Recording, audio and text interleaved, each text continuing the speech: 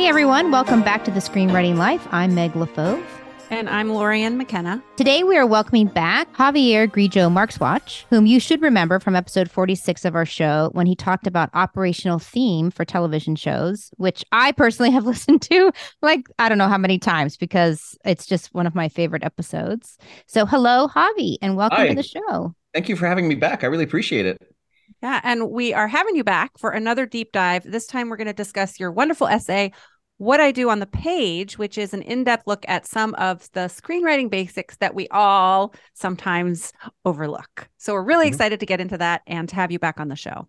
Thank you. I really appreciate it. Yeah, great essay. We will on the Facebook page mark it so you guys can all go over there and please read the essay. And I'm going to link it in the description of the episode as well. So if you're listening now and you want to, read along, scroll down and just click it. We're going to go over some highlights. We're interactive now, Javi. I love Please it. be dazzled. Please be impressed. It's like one of those books my kids read where there's a ding and then you turn the page, very excited. Yeah.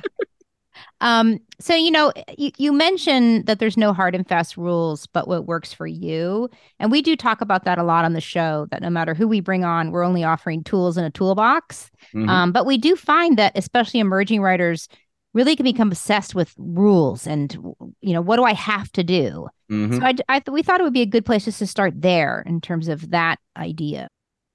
I mean, look, it's how many Twitter fights have been waged over whether to bold your slug lines, and it's like, I think that format anxiety is a place to go to when you have the much greater anxiety of what the hell am I going to write anxiety, and I think ultimately there are a couple of basics, that you have to have slug lines. Although I worked on a show that didn't have them once, because the showrunner insisted that the show had to be in the point of view of the main character, so we literally just wrote everything as that main character saw it. That was interesting. Production loved us. I was going to say, wow, that's no, a they hard show didn't to shoot. No, they didn't. Yeah, but no, but I mean, look, it's really easy to get caught up on these things, and it's like at the end of the day, your job is to describe what has to go in front of the camera and what has to happen in front of the camera. At the most basic level. And the tools are there for you to pick up and use them or put them down and not. It's basically it. The formatting basics are real simple. Slugs look this way, prose looks this way, and dialogue looks this way. That's all you really need to know. I think that's so important for what you said about we're writing down what needs to happen on on camera. I read a lot of scripts from emerging writers where there's an internal process happening. Like she realizes she didn't get the eggs at the grocery store. I'm like, how are you going to show that to me on camera?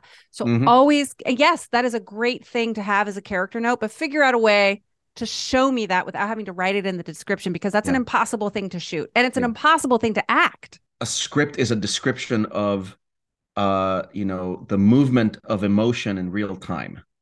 And, by that, it really has to be what the camera sees, There's so little room in a script and so little time for you to kind of like that. If you choose to step out of the immediacy of it, it needs to be for a damn good reason. Yeah. And in the essay, you talk about a script being a loan application rather than a blueprint, which I think is also part of this.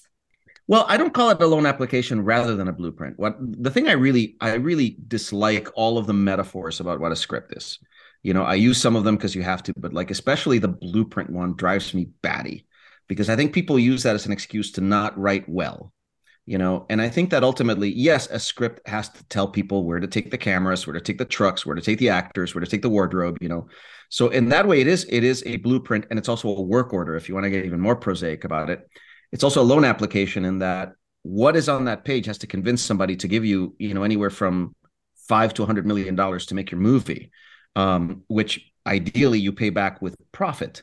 So yes, I mean, it's like your script has to be damn convincing, but the way that you convince somebody of that is by writing a great script. And ultimately, look, most scripts don't get made. Most scripts only get seen by you and whoever the people who control the money are, or the directors who are attached to it or whatever. And I think you have to be able to read your own script and wake up in the morning and say, I did great work. And to me, that means writing a script that is in and of itself a piece of art that is readable, that is entertaining, and that is kind of a metaphor for the movie. Like you basically have to give somebody through your script the experience of watching the movie without watching the movie. And it's really difficult work. So you said by saying it's a blueprint, it's an excuse not to write well. Mm-hmm. So what does that mean to you? Where's the lever that you pull that's like, oh, I don't have to do X, Y, and Z Right. in terms of thinking about it like a loan application. Mm-hmm. I'm just doing this as a blueprint, which makes me not write well. What does that mean If to you you? have big paragraphs with multiple things happening in them, like that is just the worst. Like literally you just see this huge chunk of text and then you've got nothing but dialogue, uninterrupted dialogue for 2 pages, and then another huge chunk of text. What you're inviting is for the person who's reading the loan application to not read any of the text. You're inviting them to just read the dialogue and hope they catch up to it. You need to write visually, and it's something that I actually learned from writing comic books. When you write comic books, you're actually describing what's on the panel and you're numbering the panels and all of that, and you realize you can only describe things that are static. You can only describe things. You can't say Steve walks out the door, because how do you show that? You have to say Steve's halfway through the door. And in a weird way, that actually taught me a lot about writing visually, because one of the things you see in the essay is I rail against the use of something begins to happen. I talk about how if you say the words begins to, you're using the wrong verb.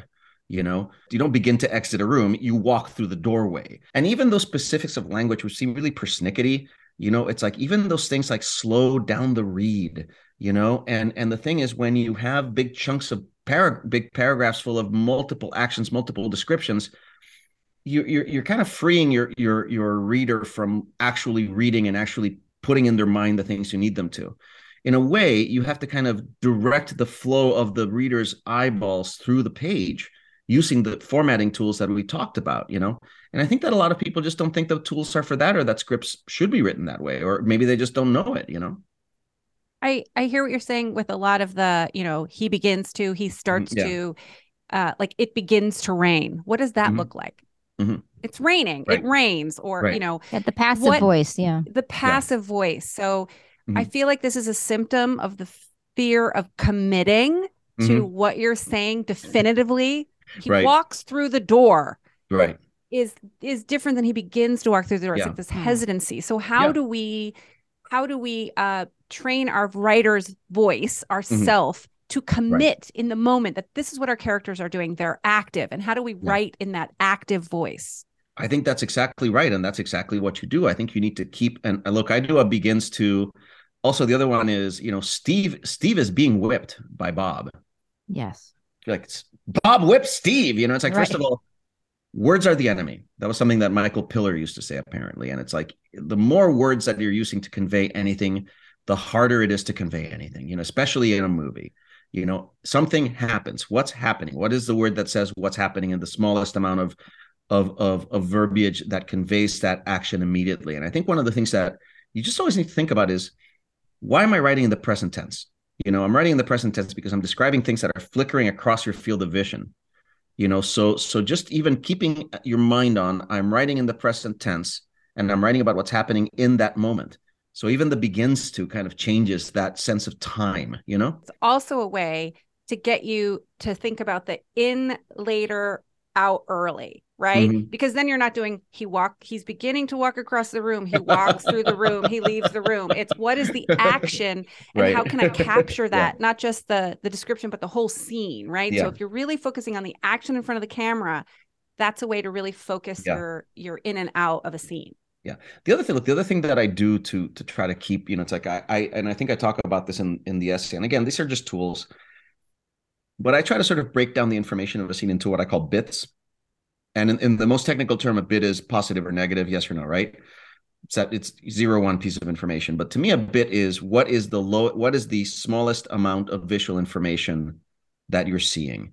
And I try to keep every paragraph to one bit of information. Steve walks into the car. In terms of the action that you're going to see on screen, that's enough. Like that line actually helps you kind of keep the, they say it's a minute a page, but that's not true. Obviously, people say, oh, good rule of thumb is every page takes a minute. Well, you need to kind of be cognizant of that. And also of how much time what you're describing in your prose takes. So I think when you start breaking it down into, here's the action of this moment, here's the action of the next moment, instead of saying Steve walks into the car, he puts the key into the ignition, and then picks up his cell phone and calls mom, like that's a lot to put in a paragraph. And visually, that's telling you a lot of shit that's going on that probably happens while the scene is going on. So you just kind of need to be able to break out. Like, ultimately, script writing is about controlling a flow of information, and it's about controlling a flow of visual information, and control. So you need to control the flow of visual information on the page the way that the director might control it by pulling your attention to certain things on the frame. Yeah, that's how I think about it. Well, first of all, I always go through my draft and take out, I accidentally will sometimes write in the passive voice. And I just, Right. sometimes I have to do a pass, like get it all out. But I will also catch myself writing that stuff, got in the car, picked up the phone, called his mom. It's like, wait. They're not going to shoot all that. Yeah. Like, because once you've been on a set and you've seen how they're not shooting all that. They are literally shooting what is important to the story, character, emotions, something. Why do I need to know that? Now, you might really need to know that because he thought he lost his phone or whatever. Like, but boy, we better need to know, why am I going to take up shoot time doing that? And I do think those are early drafts because our brains are just trying to figure out what the fuck we're writing about. So we're putting words down on a page. So for me, early drafts, break all these rules. Who cares? But no, you're not leaving it there. You've got to get to that economy. And part of that economy is something that you speak about, the artistic poetry, because we're talking about kind of get more simple. And yet that doesn't mean not emotional. It doesn't mean not poetic. It does not mean not artistic. If anything, it's an even higher level of writing to be able to do that quicker. And I'd love you to talk about that a little bit. Yeah, look, I think that, I got to tell you, one of the things that has taught me economy in writing is Twitter, and I know that everybody talks about how evil and what a hellscape Twitter is, and it is, perhaps, I don't know. But one of the things I love about Twitter is that I have to keep figuring out how to tell really complicated ideas in a very, very small, in a very small box. And it's actually been great for my sort of concision in writing, and almost, for me, it's like almost think of your action lines as tweets, think of them about how, like what is the shortest way of saying this? What is the most, impactful way of saying this? And that's anytime I can post a tweet and actually put a great deal of thought into it, it's all about, okay, I have this pretty complicated idea. How can a God who is simultaneously of the universe but also the universe, create a contradiction that it cannot resolve? Well, that's but I got to figure out how to say it in a tweet. So things like that. Like, I actually find it to be a really useful exercise. But ultimately, look, I think you need to think of the script and what's on the page as, again, it's a metaphor for the film, and you want for people to see on the page what they should be seeing as the scene unfolds. So for me, it's about what is the most important piece of information that I have to put in this so that the scene can start. What is the next most important piece of information, and when does that have to go? What is the least I can do to make sure that where we are at and what's going on, and do the least amount of work possible. And doing the least amount of work possible is a shit ton of work. Yes, because it is like poetry where you have found the absolute perfect word, not 5 sentences, but word. And to that end, my son, who's in film school, has a book. And I was like, I'm getting that book. It's a book called Actions, the Actor's Thesaurus. And it's literally all based on active words. So to keep your character active, but really drilling down into what are you saying for the character right now? Is he driving? Is he compelling? Is he forcing? Is he goading?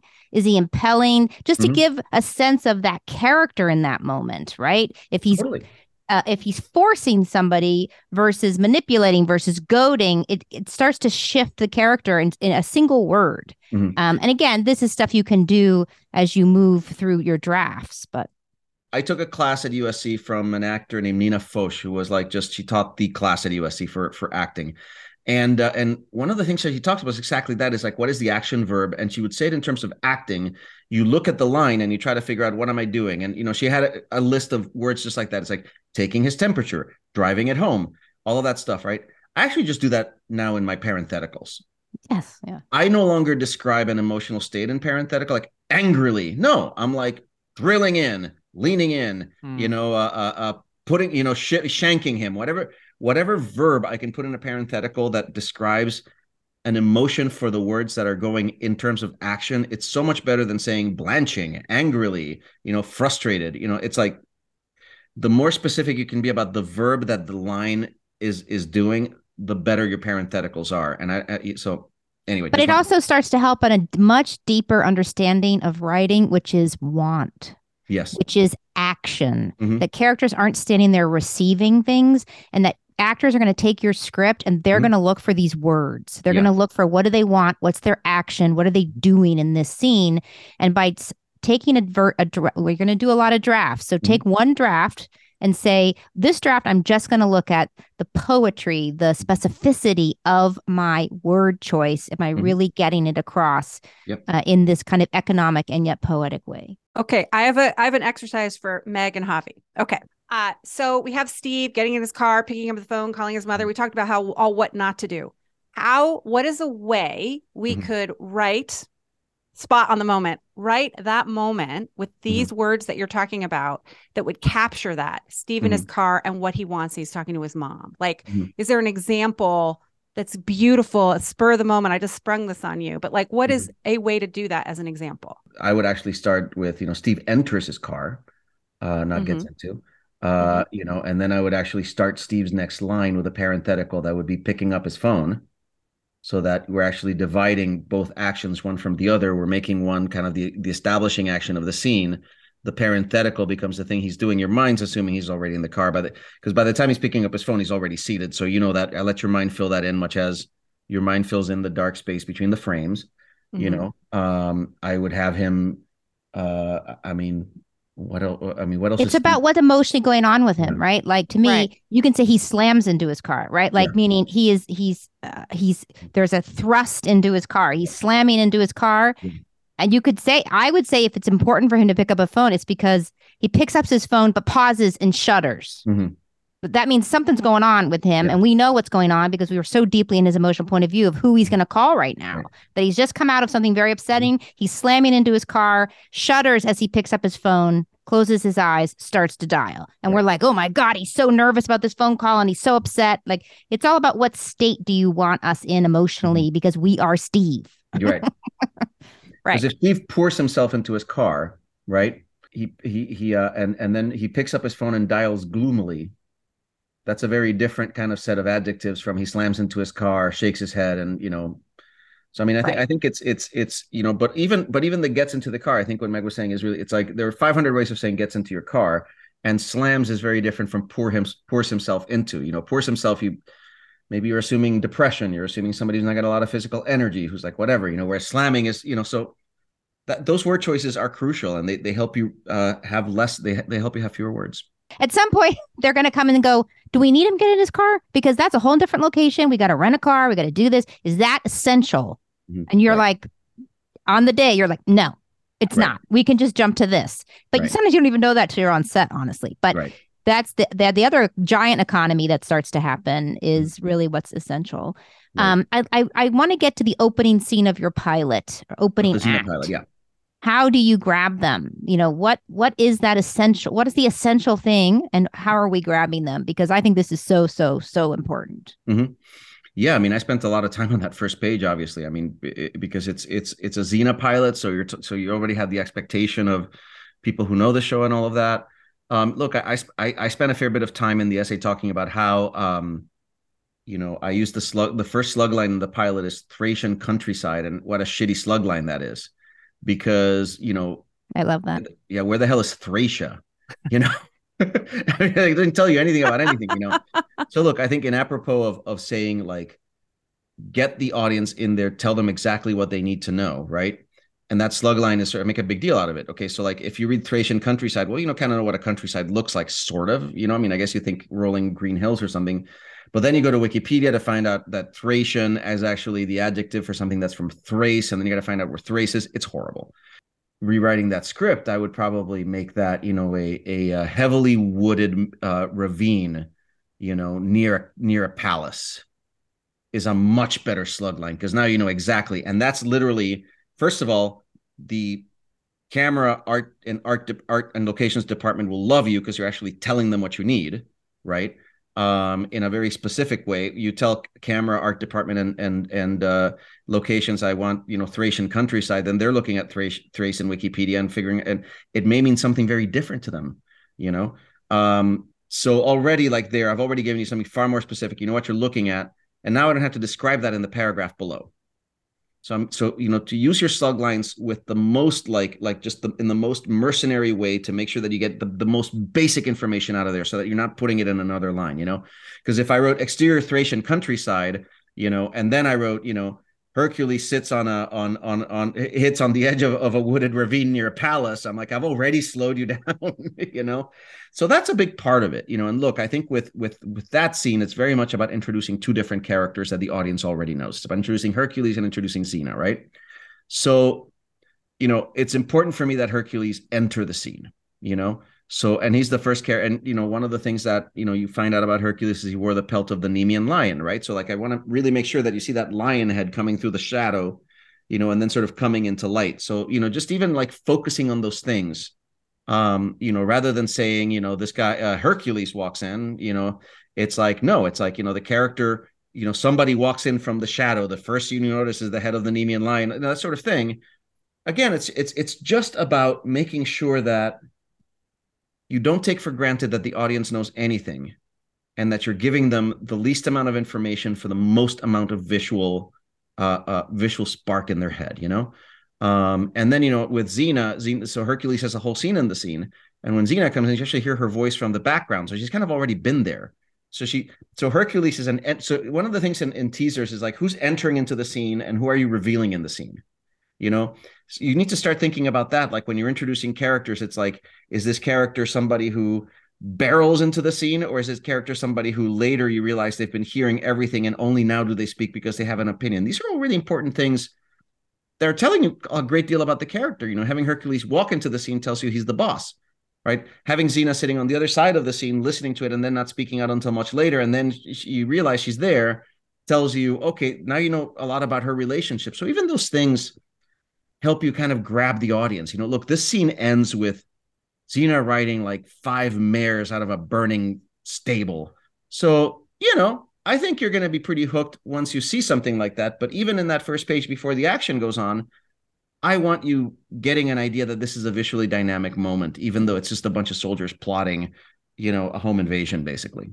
But you're also establishing character with their entrance, so that I know these two character dynamics, this relationship of a guy who walks in boldly wearing a lion's head from dark to light. Those are all really specific things about him. Exactly. Metaphorically, physically, how he behaves, his assumptions, his expectations, and hers are completely the opposite. She's in the back. Her expectations is she's going to hide. She'll manipulate.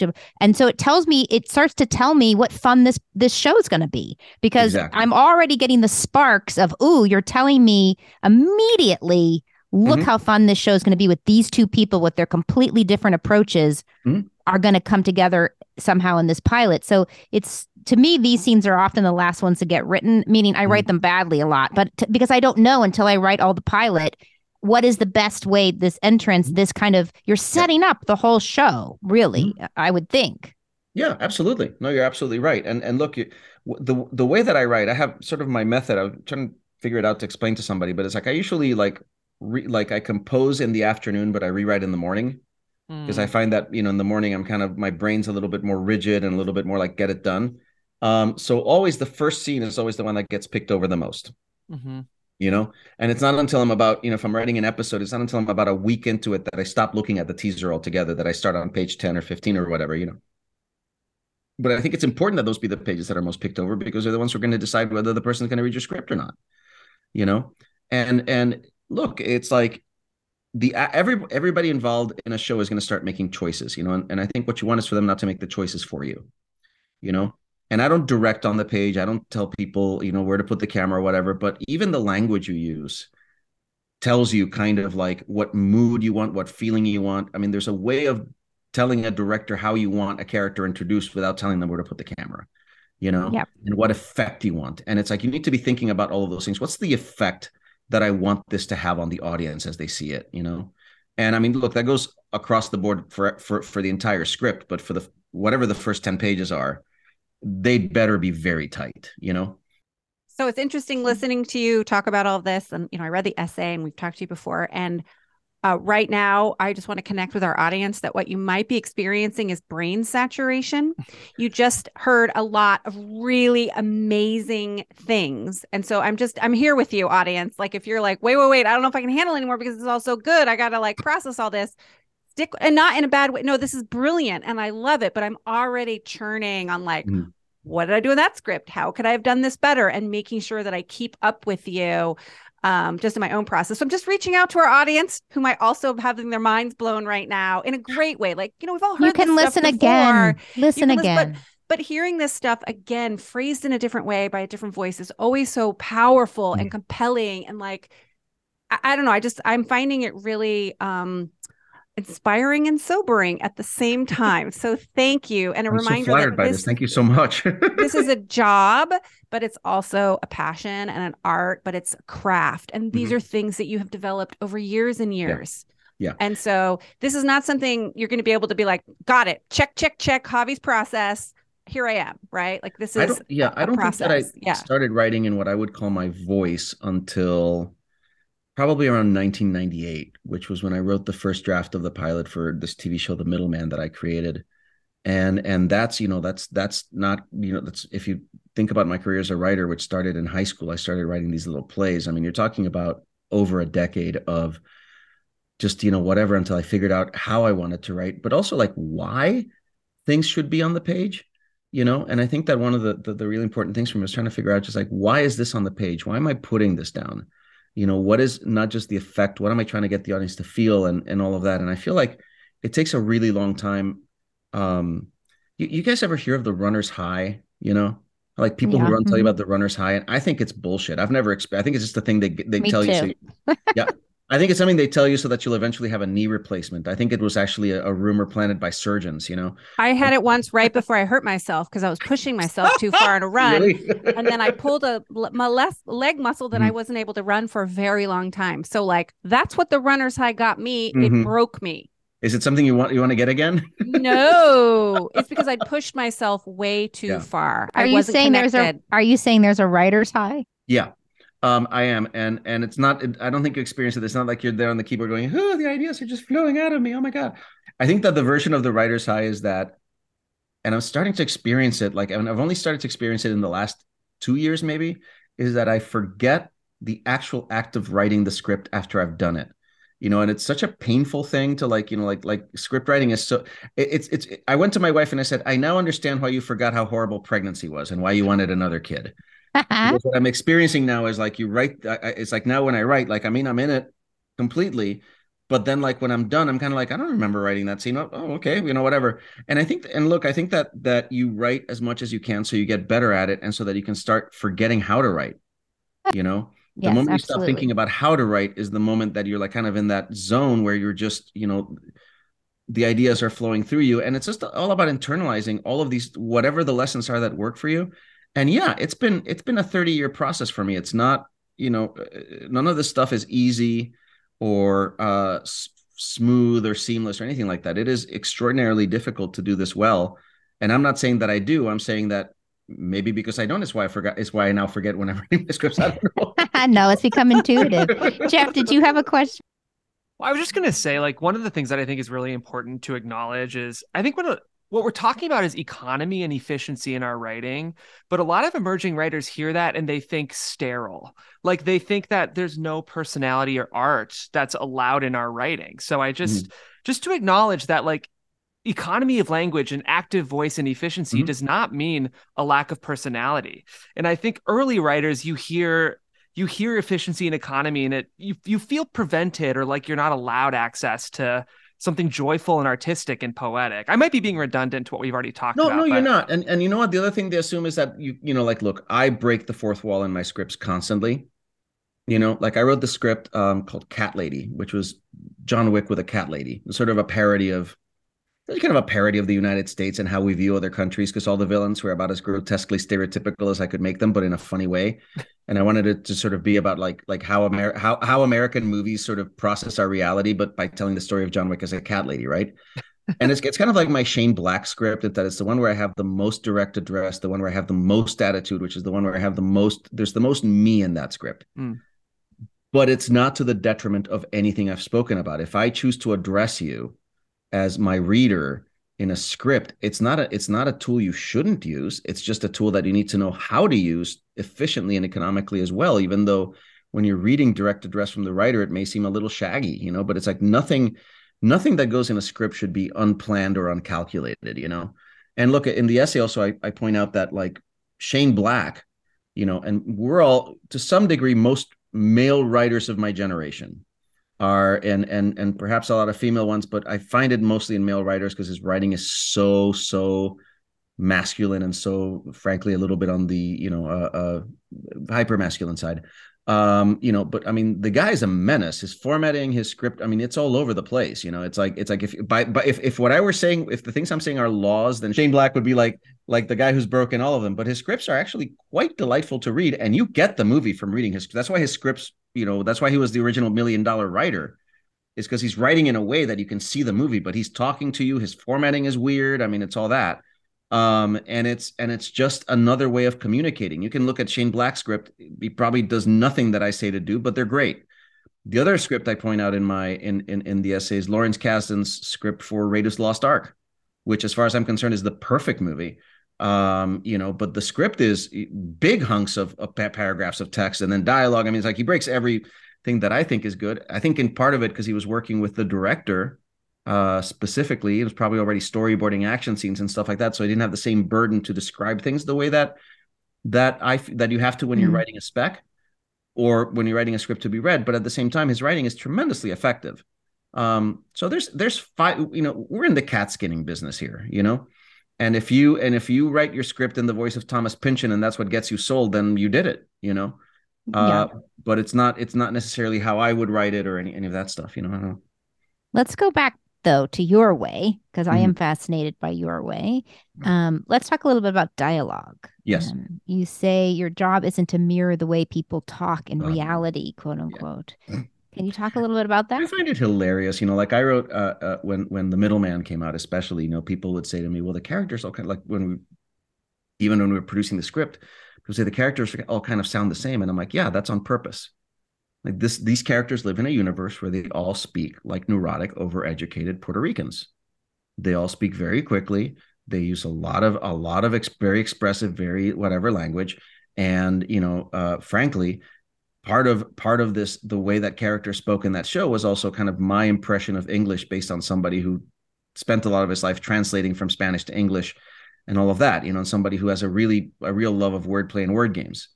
I said, but even if you look at how the dialogue reads, what you'll notice is every character wants something. Every character's want is clear. Every character's dramatic intent is clear. I'm not just writing this way because I don't know the difference between my characters and all that. Your job is to take this dialogue that's all very rhythmic and in a very specific cadence, figure out what your character's trying to get through it, and then interpret it in a way that expresses that the way that the dialogue has it. As opposed to, because if an actor would come to me and say, well, people don't talk that way, I'm like, people don't talk in any way. Most people talk in a way that's extraordinarily boring. It's formless. I'm sorry. So true. I don't know what you're talking about. I don't talk like that. I don't ramble at all. I mean, how dare you? I'm so confused. Thank you for the note, but I have no idea anyway. I think all dialogue is, and this is the thing, like there is so much put on, the dialogue's so naturalistic. No, it's not. It's not naturalistic. People don't talk that way because people's interactions don't have buttons. People's interactions don't begin and end neatly. It's like when you're writing a scene, you're not, so once you embrace the idea that all dialogue is artifice, you realize that what you're really doing is, creating dialogue that, like, it's not about, do people talk like this? Is, have I created a world where I can convince my audience that people talk this way in this world? So smart. And again, when you read Cat Lady, if you were to pick it up because, I don't know, you were having trouble sleeping or something, that's another script where I made very specific choices about the characters not speaking in a naturalistic way at all. Absolutely not. But there's a reason for it, and in the world of Cat Lady, I really like that script. I'm very proud of it. It'll never get made. But it's one of those things where, like, I look at that script and I think I've created a world where people talk this way. And I feel like that's a task I accomplished in the script, So I love that. Also, dialogue comes from character. right? Mhm. Character in that world, Mhm. right? Even your characters who all sound the same. You said they all have different wants, different needs, different drives. So it's not like they all sound the same. They just, it's part of your rhythm, right? Is that what you're Yes. saying? Part of Yeah. the rhythm of the script as a whole. Yep. I want to get into some technical stuff you talk about, but before that, right after we had you on the show the first time, I was hired to be a showrunner for Tab Time. And I texted you and I was like, help, what do I do? Because you would talk so much about show running and everything. And you gave me a piece of advice that sustained me through the show and I think helped me and it be successful, which was pick an image that represents what you want for the show. And for Tab Time, I picked a big bowl of fresh fruit because Tab is about healthy eating and health. You look at a big bowl of fruit, you know exactly what it is. Bright colors. It's for preschool. Each piece of fruit, you know what it is. You know how it tastes. It's healthy, but it's sweet. Like, and it's, for me, that just meant the show. So the whole set was designed around that. Her outfit, the vibe of the show was always a check back for all the leads. Is this a big bowl of fruit? And it is something I have approached on all of my projects. I don't remember giving you that advice. I think that's pretty great. I'm like, you know what? But here's the thing. Like, I think with something like, for example, for the middleman, you know, like the word on that show was chubby, you know, and I just wanted that show to be a chubby show, and I wanted everything in the show to be chubby. And then like people would say like, well, what does that mean? And I'd be like, well, I just don't want things to have. I want everything to feel tactile, like you'd reach into the screen and get to it. I don't want flat screens. I want cathode ray tubes. They're big, they occupy space. And I want all of anything that's a box to have rounded corners, you know, and, you know, like we even got to the point where like, the sound designers were like, well, what's a chubby sound? And I was like, well, I'll tell you, you know, it was a sci-fi show. So, you know, most sounds in sci-fi shows go, you know, like that servo powering up sound, you know? And I said, well, I want you to reverse that.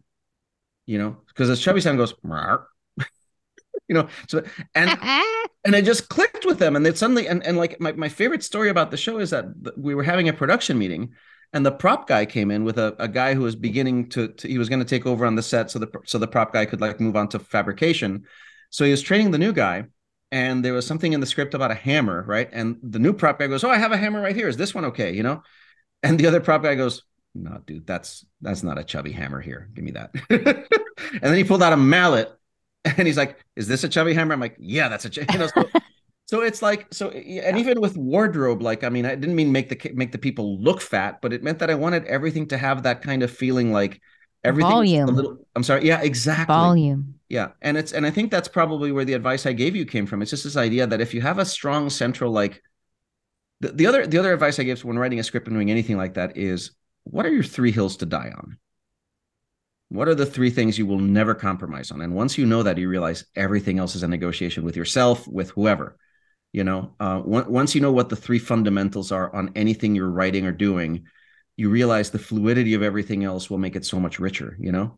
And sometimes those 3 become one. So prioritize those hills. Yes. Yes. Because once you get to set, it's like, okay, never mind. You really can only die once anyway. So. Right. And I find in early drafts, in terms of writing, I might think there's a hill to die on, but as I go, I realize, oh, there's a hill under that hill. Yeah. And I'm really not facing. My brain was telling me die on this hill because it's actually trying to get me to something deeper. So that can also be fluid as you go. And you can start with one image and it gets more complex, or it shifts because you're drafting up, you're pulling it up. A hill that I was dying on repeatedly at Pixar for Inside Out was when mom sits down with Riley. Riley's in her sleeping bag, and she says to Riley, basically, she says, thanks so much for being our happy girl. She says, you know, it's been so hard with dad, the job and the move, and you've been happy. Thank you so much for being our happy girl. And that was on the chopping block so many times because they were like, it's not likable. It's not likable. No one's going to like it. And I would be like, first of all, every parent has said it. Every parent will suddenly feel not so alone. Second, it is the motor of the whole movie. It's Joy's call to action. It's why we don't hate Joy. It's why Joy is doing everything in the movie because she got her marching orders from mom. Stay happy. If you cut it out, the movie's going to fall down. Like, it was my hill to die on for so many reasons, for the character, for the relationships, for the plot. And sometimes other people couldn't see it, but I could see it. So it was the hill that I died on many times. For me, it wasn't a big struggle, but it was something really important to me on Tab Time, that each episode had a clear theme because there were segments across, and I wanted to start it in a certain way. So I wanted to reorder the segments in a way that told a story throughout them. So it was a question asked, and then answered in several different ways to get to the end, and that there be different visual signifiers in each of those scenes. So like at the beginning, it's the garden with the gardening gloves, and then the imagination shoes, and then by the end, the story glasses, so that each of those things felt tactile and real, just that there was visual storytelling and emotional storytelling through it. And I was totally supported by the production and Tab and everybody on this, but I definitely had to think about how I wanted to organize it thematically, because it's kind of like a procedural, right? Every episode has its like chunk, ask the question, how we get in and out, but making sure that I had that really strong thematic. So the title of the episode was like, this is what it is. This is about friendship. And that it was about friendship in a very specific way. Because it's easy to sort of go off kilter when you have kids and guest stars and animation. So it wasn't so much a hill I died on. I didn't die, but like I fought for, and was always my sort of, is this thematic? Does this answer the question posed in the last segment? And so it was just the way I sort of held the show together in my head. So that was really important to me.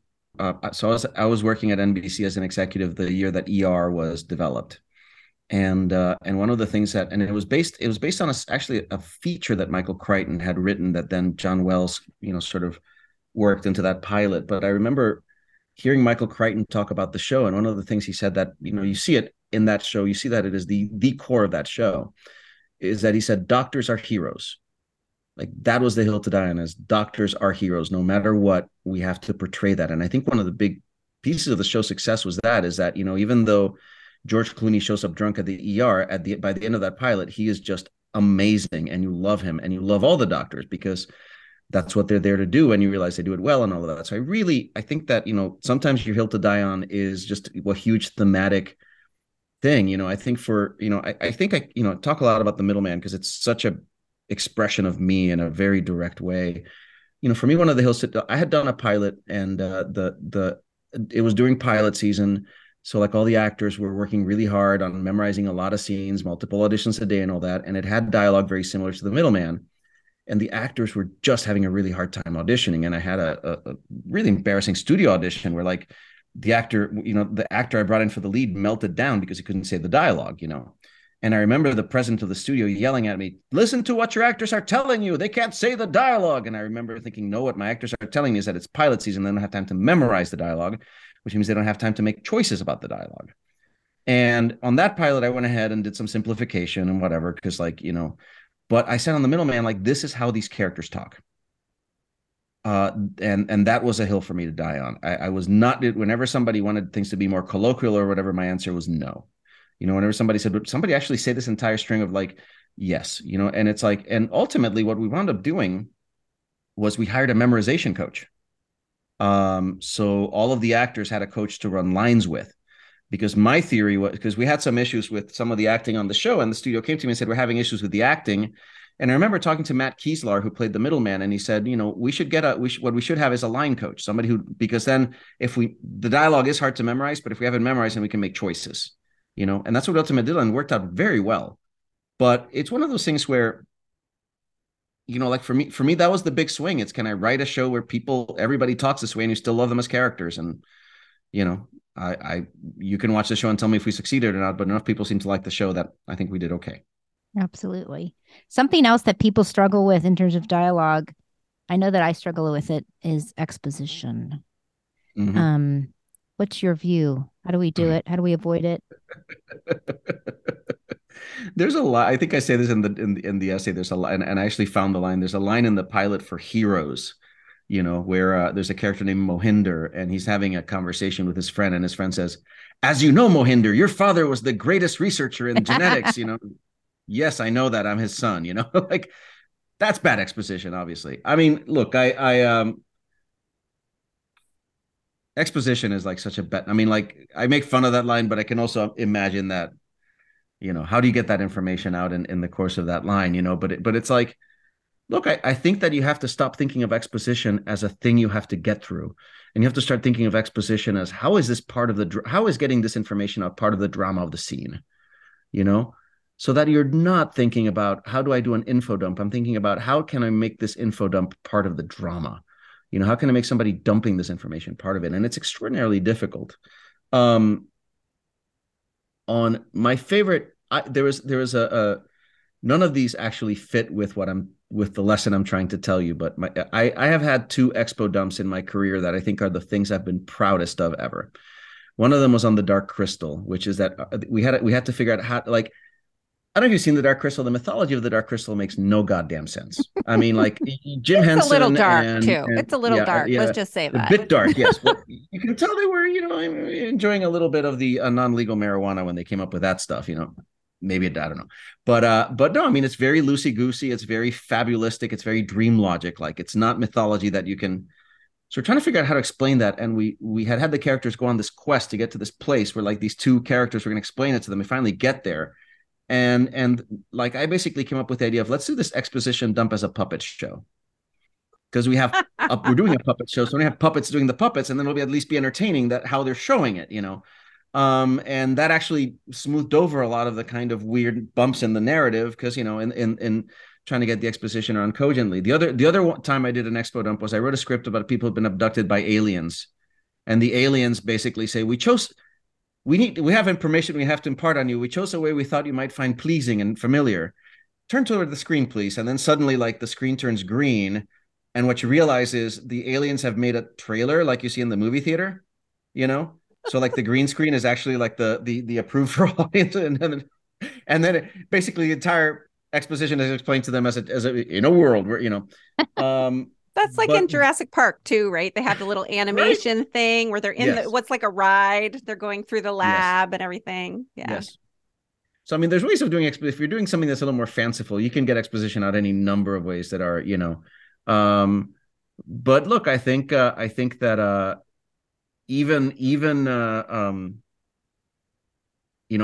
think usually the drama stops for the exposition. It's one of the hardest things to do well. And I think it literally just comes down to, can I put this down in a way that it's either the character asking a question or that it reflects what the character wants? But the thing you don't want is people telling each other things they already know. And that's where it gets real sticky. And my God, I feel for all of us. That's a good test. Why am I saying this as a person? Right. Yeah.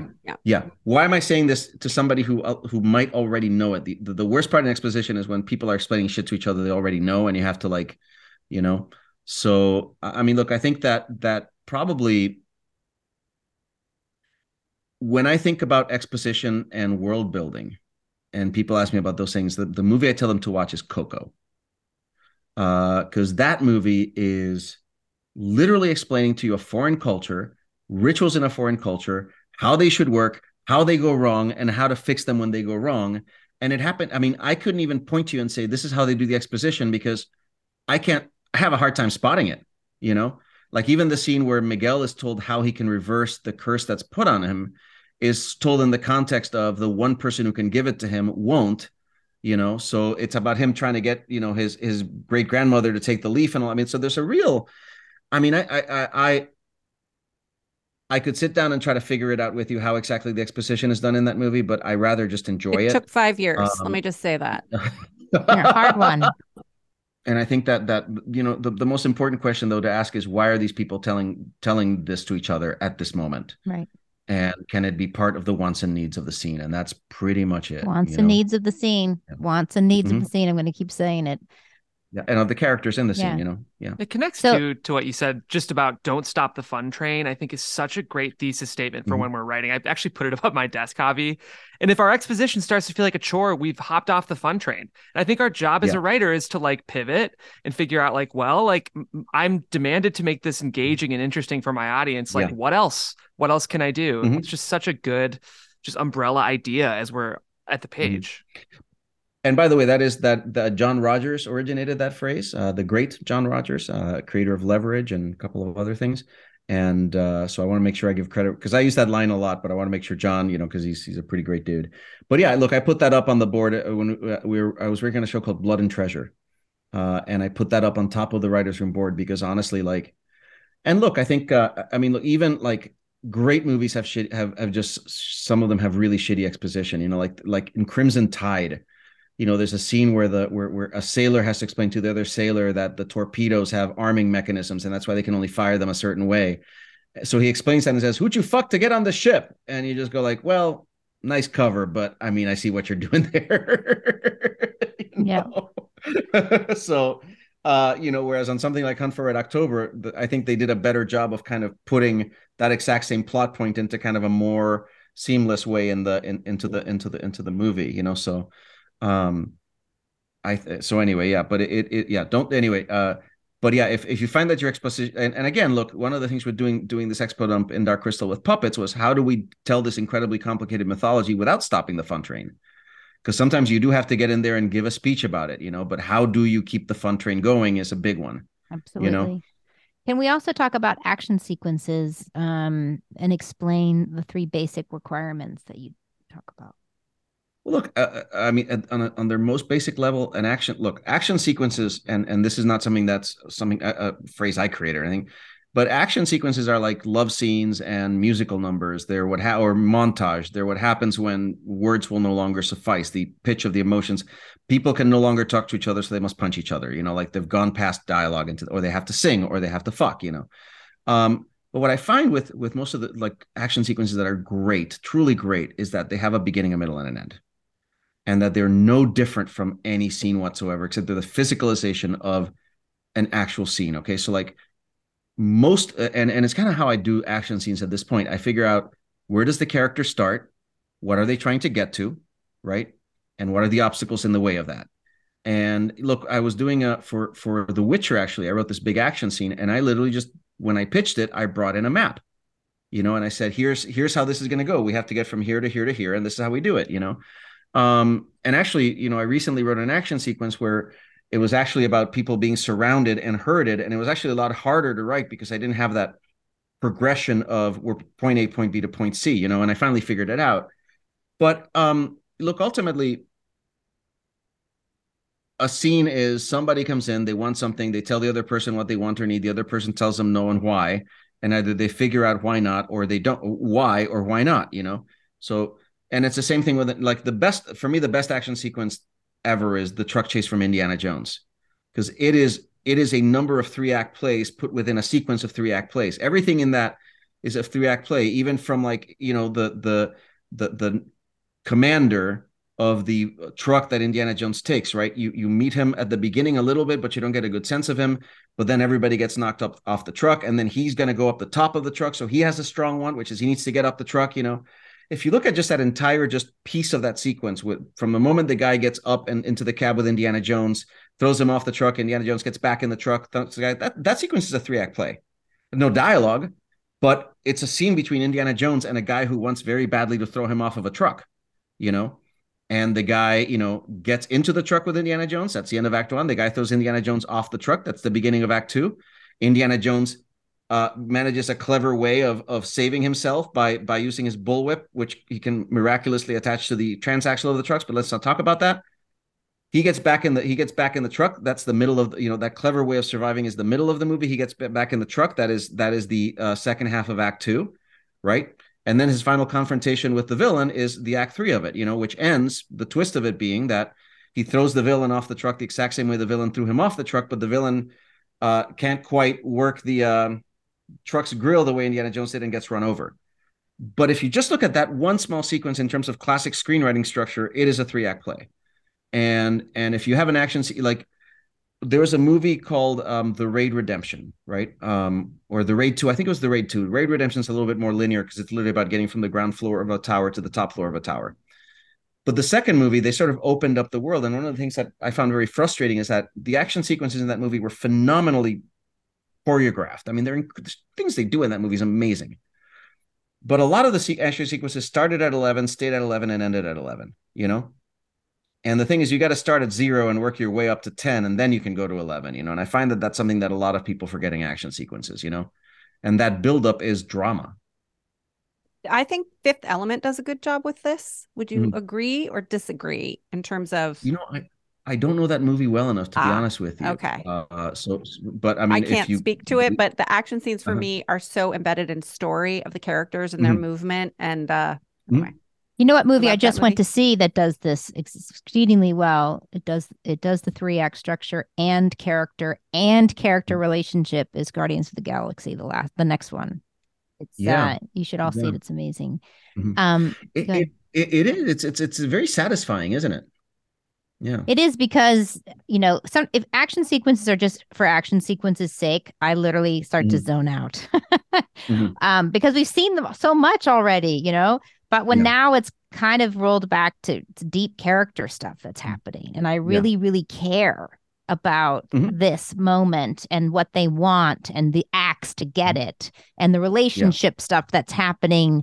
That the action sequence is there to explore the character Mhm. and Yeah. relationships in a more dramatic way. Like you said, when there's no more words, that they're going to go to Mhm. this level, which I love that idea about action Yeah, sequences. to me, the epitome of it is in terms of action. I mean, there's the truck chase in Raiders. There's weirdly another truck chase, that one in Matrix Reloaded, which is about a half hour long, and it literally has subplots. It's got supporting characters. I mean, it's insane how much of a movie within the movie that is, and how much and I think the last 45 minutes of Avengers Endgame is so masterfully put Yeah. together because it's such a series, and it all again speaks to character. It's like, this person gets beaten because this is the thing they don't, da da da, and then Captain America, he gets the crap beat out of him because he's only a person, but then he gets the hammer, and it's like you're seeing so many culminations of things that they've been building up, and you're seeing it in action. It's really well done, you know. Okay, but how do we write this? Just do it. How do you write it? How do I I put think you it on need the to. I think page? Like action, Well, it's like interesting. Think of it. Okay, well, there's two ways. First, there's two things I would say about that. First of all, think of it as a joke. Okay. And I actually wrote an entire essay about the structure of a joke and how it relates to everything else. And actually, I teach the Indiana Jones truck chase there and all of the stuff about the truck chase. But what is the beginning, middle, and end of your scene? What is the emotional the same thing, the way you would figure out a regular scene? Okay. First of all, start with the most basic thing. If it's an A to B action scene, John Wick has to get from the Eiffel Tower to Sacre Coeur. Now you know the destination. And if you look at that sequence is divided into three smaller sequences, right? There's the first, I don't know where the first fight takes place, but then there's the second one in the Eiffel Tower, and then there's going up the stairs to Sacre Coeur, right? So even that. But in terms of character, it's sort of, for me, it's about, in the Matrix, in the scene in the Matrix, it's about how are these characters going to do this impossible task without Neo, you know? And it's about their cleverness and all of that. And it's about, and it's about Trinity. Basically that scene puts everybody in the worst situation that a human being in the Matrix could get, which is human beings versus agents in a place where they can't get to a wired phone, and of course, the scene ends with a sort of Neo finally arriving, which is a little bit of a Deus ex machina, but it's kind of earned because the characters have done everything they can to survive at that point. But you're seeing Morpheus actually go through this very kind of intense character arc, because he's literally in the scene up until the moment when he thinks he's going to die. Like, you literally see him pull out every single stop until he's completely exhausted, and he kind of earns the Deus ex machina by literally almost completely destroying himself. right. But there are subplots in that scene, because he has a relationship with Niobe, right? And you know this from the movie, and then when she shows up, it feels completely. So I think what you start doing in plotting an action scene is you go like, okay, what's the worst point of this for the main character? How's he going to get out? But then what are the obstacles that I'm throwing in the way, and how do they help build to that worst moment? And the more impossible it is, the better. Like, we should literally Yes. be like, I have no idea how they will Yeah. ever, or he or she will ever, because a lot of times emerging writers keep that impossibility a little too close. It's a little too possible. The more impossible the goal, the more I'm leaning in with expectation. Right. Well, I think when you look at the truck chase in Raiders specifically, he says, "Truck, what truck? I'm going after that truck." And then he gets on a horse, and you fucking love him, right? Then for the first, act of the sequence, he kicks the crap out of a bunch of shemps. So that's very much Indiana Jones ascendant. It's I'm at the beginning of the scene, I'm getting everything I want, and it's no different from a dialogue scene where a character is saying, but then what does the scene do? It throws a character that is Indiana Jones's equal into the scene. And how do you know that? There's no dialogue. You don't hear the guy say his resume. I'll tell you how you realize it. There's a scene where the German commander is going across the top of the truck. He gets his own musical motif. And then you realize, oh shit. I mean, maybe you're not thinking of it, but you realize the big obstacle here is Indiana Jones has an equal in this commander, and that's why the commander beats him a certain way, and Indiana Jones has to beat him the same way in order for it to work. That's why it's so satisfying when Indiana Jones is bashing the guy's head against the dashboard and the back wall of the truck, because you know that this guy and Indiana Jones are the same, at least in terms of their physical ability. So Indiana Jones triumphing over him, it's not odds that are so high that he's never gonna do it. It's like the worst thing Indiana Jones can meet is somebody who's as good as him, because that's what we've been loving about Indiana Jones, is how competent he is at doing all of this stuff, and that's why that becomes that sort of lowest point and then the highest point of the sequence. Thank you. That helps. Is there a final piece of advice you'd like to give our audience today? I wrote another essay called "It Really Is All a Joke," and it's actually a much shorter essay, and that's also on my website, and it's about talking about this 3-act thing. And in terms of, it's something that I have to remind myself of. It's something that we all, you're saying like I'm talking about basics, and yeah, I'm talking about basics, but experience is, once you get to know all the basics, is either remembering or going back and relearning the first ones you learned, because those are the easiest to forget. So I think we actually owe it to each other as writers to keep kind of reminding each other of that, and so kind of what happens in a writer's room a lot. But I think that everybody has a method of screenwriting. Most of them are equally valid and equally useful. But I think when you break it down to its most core thing, it's like, what is the 3-act play? Even in a line, and I use the line, "Frankly, my dear, I don't give a damn," starts with a declaration of kinship and honesty, right?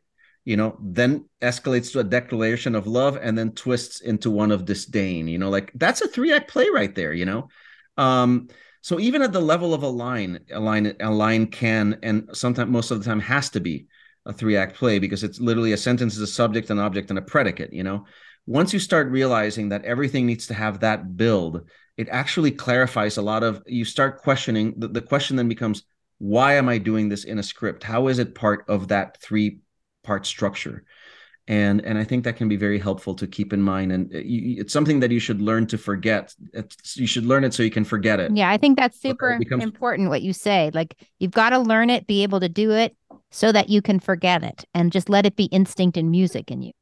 Yeah, so exactly. To that point, how did you discover these truths for yourself? Was it intellectually sort of breaking down other films and then applying it to your creative work? Was it discovering it in your creative work? Like what? Or is it all just along the same path for you? I think for me, honestly, like, it starts with, I have to read a lot of other people's scripts. Because if I'm staffing a show, or like we did a thing with the agency campaign where we like got a bunch of showrunners together to read other people's scripts and stuff like that. And it begins with, what's the note that I'm giving most? What are the things that I see collectively that, and would I give myself that note, and do the scripts that I have that I think are good have those same issues? And then I look at my own work and all of that, and I try to figure out sort of like I'm working with one of my English, somebody who taught me at Carnegie Mellon when I was there, who's now the head of the creative writing department. And the question because a lot of these essays I'm writing for them, and the question I ask her is, what do your students need most to be taught? So a lot of the stuff comes from taking an average of what my problems are in my own writing, and then that I see commonalities in other people's writing. That makes sense. Thank you. Because look, ultimately, none of this is out of altruism or goodness of my heart. It's really mercenary. I just hope that if you come to work in my staff, you know all this shit, so I don't have to teach it to you. Totally. And better stories, right? I want to turn on the TV and like have better stories all the time, right? Yeah, exactly. It's a great reminder that we should be reading. Emerging writers sometimes forget that like watching movies is valuable, but reading... Pro writers forget to read because we get so busy. We like, oh, I'll put that off. So like, I'm guilty of this. You should all read scripts. Then I'm like, when was the last time I sat down with a pile of features that I admire to see how they're actually written? So it's a good reminder for everybody, including me.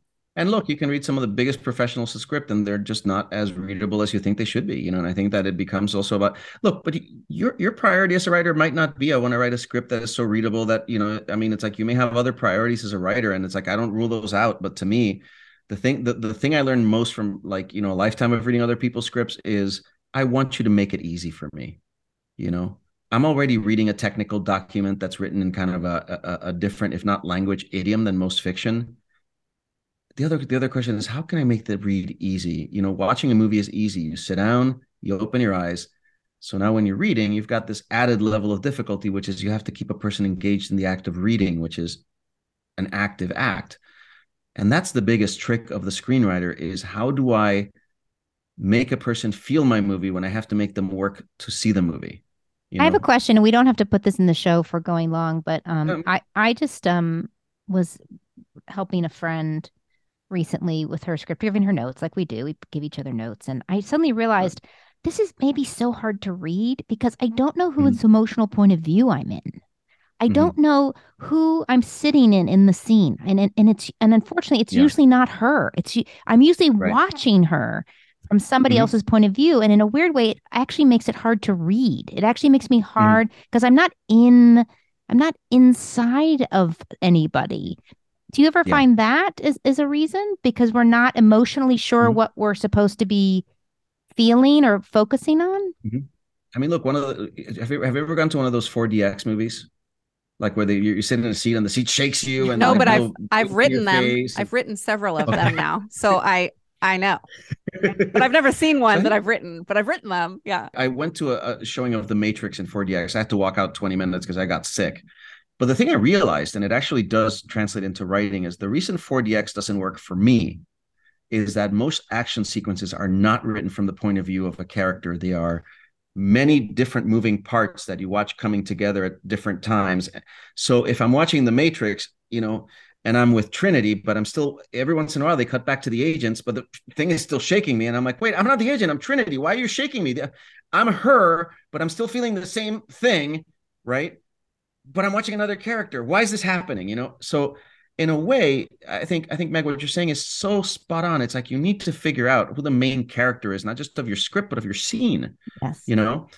And make sure that you're favoring that character and that you're putting us in, if not the point of view or the emotional point of view of that character, at least, that your descriptions, what you put in front of the camera, which is put in front of the reader's eye, is germane to that person's journey. Yes. And that's what I'm doing in these things that I'm writing. It's like all through the main character. What is she feeling? What is she experiencing? What's her point of view? It's an interesting exercise if you want to just take I'm going to write a 10-minute short and pretend that I'm experiencing physically everything the character is experiencing and what that feels like and how that pushes the story forward or not. Yeah. I just came up with a new exercise for one of my workshops. Thank you so much. There you go. Javi, thanks so much for being here today. It was really, as always, awesome. And just so you guys, appreciate it. Your esteem means the world to me. I really appreciate it. And I'm so flattered and grateful. Thank you. Thank you. You're welcome. Thanks so much to Javi for joining us today. He has tons of incredible free resources over on his website. Go check it out. The Grillo-Marxauch Experimental Design Bureau.